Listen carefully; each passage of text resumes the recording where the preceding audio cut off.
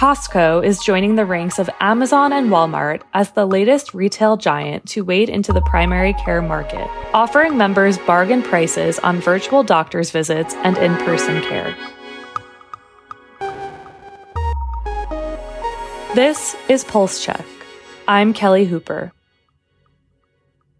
Digital health advocates and a bipartisan group of lawmakers are pushing for more integration of electronic health records in the behavioral health industry. New legislation would add $20 million in annual grant funding for mental health and substance use providers to adopt electronic health records, which advocates hope will get into the final Support Act reauthorization package aimed at addressing the opioid epidemic. The package expires September 30th without congressional action.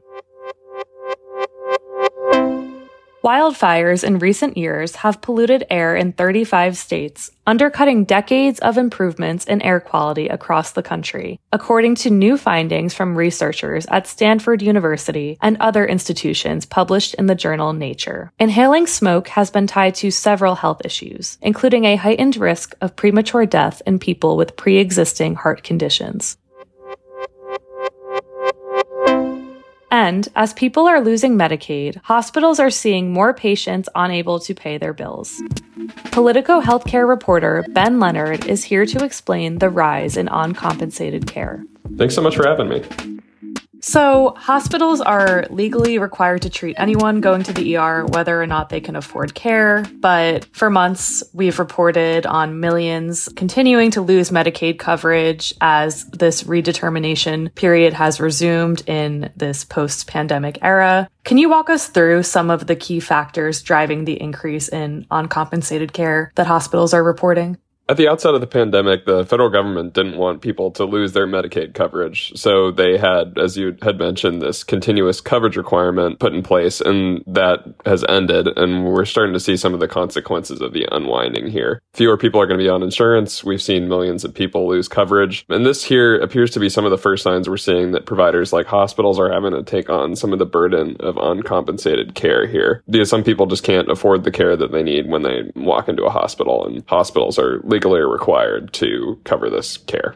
Can you explain some of the backdrop of this issue? How many people have lost Medicaid coverage since the end of that continuous coverage requirement? And what are some of the reasons that people are losing coverage? Yeah, so we don't have data on every state, but we have it on most states from KFF, and it's at least about 7.5 million Medicaid enrollees so far, and that number has been going up and up. In some states, we've seen close to 1 million disenrolled, like in Texas and Florida, and a majority of them have been for procedural reasons, like not filling out paperwork, things like that. We've seen recently also errors from states and how they're going through this that CMS said last week led to 500,000 people, including a large portion of them being children, losing their care.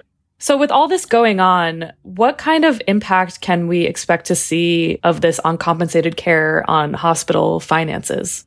It's unclear exactly how this will play out going forward, although we're starting to see some of the first signs of the impact here. Uncompensated care is definitely on the rise as a share of hospitals' operating revenue. In May, that number was about 6.5%. And, now as of the latest data in July, that has jumped up to 8.7%, which is definitely a bump. Not huge, but definitely significant. Hospitals are sounding the alarm, saying that this will, hurt their finances and could impact, their ability to provide care. They say that it could put some hospitals at risk of closing their doors altogether. So then I guess my next question, I'm sort of wondering, what's the answer to this? What's the next step, especially as so many people are losing Medicaid coverage? How can hospitals recover from this? So there's this big push from the Biden administration and their allies to get people to sign up for marketplace exchange plans to get them into coverage so people have the coverage that they need, and we could help avoid this rise in uncompensated care. And the hospitals, including the American Hospital Association, are pushing for more restoration of some funding for hospitals that see some more of this uncompensated care. CMS made some cuts in that regard, and the AHA is pushing for CMS to undo that, essentially. Well, I guess we'll see how it all plays out. Thanks so much, Ben, for being here and for walking us through this. Thanks so much for having me. And before you go, join Politico on Thursday, September 28th at 8:30 a.m. Eastern Time for our Cancer Moonshot event on cancer treatment and innovation. Join us for an in-depth conversation with leaders in the field, including private industry, nonprofits, the National Cancer Institute, and the Advanced Research Projects Agency for Health. To register, visit politico.com/events and click the upcoming events tab. And that's our show. Our music is by the mysterious Breakmaster Cylinder. Afra Abdullah is our producer. Annie Rees and Alex Keeney are our senior producers. Our healthcare team editors are Eli Reyes, Dan Goldberg, Barbara Van Tyne, Beth Belton, and Sean Zeller. I'm Kelly Hooper. Subscribe and follow Pulse Check for a new episode every day.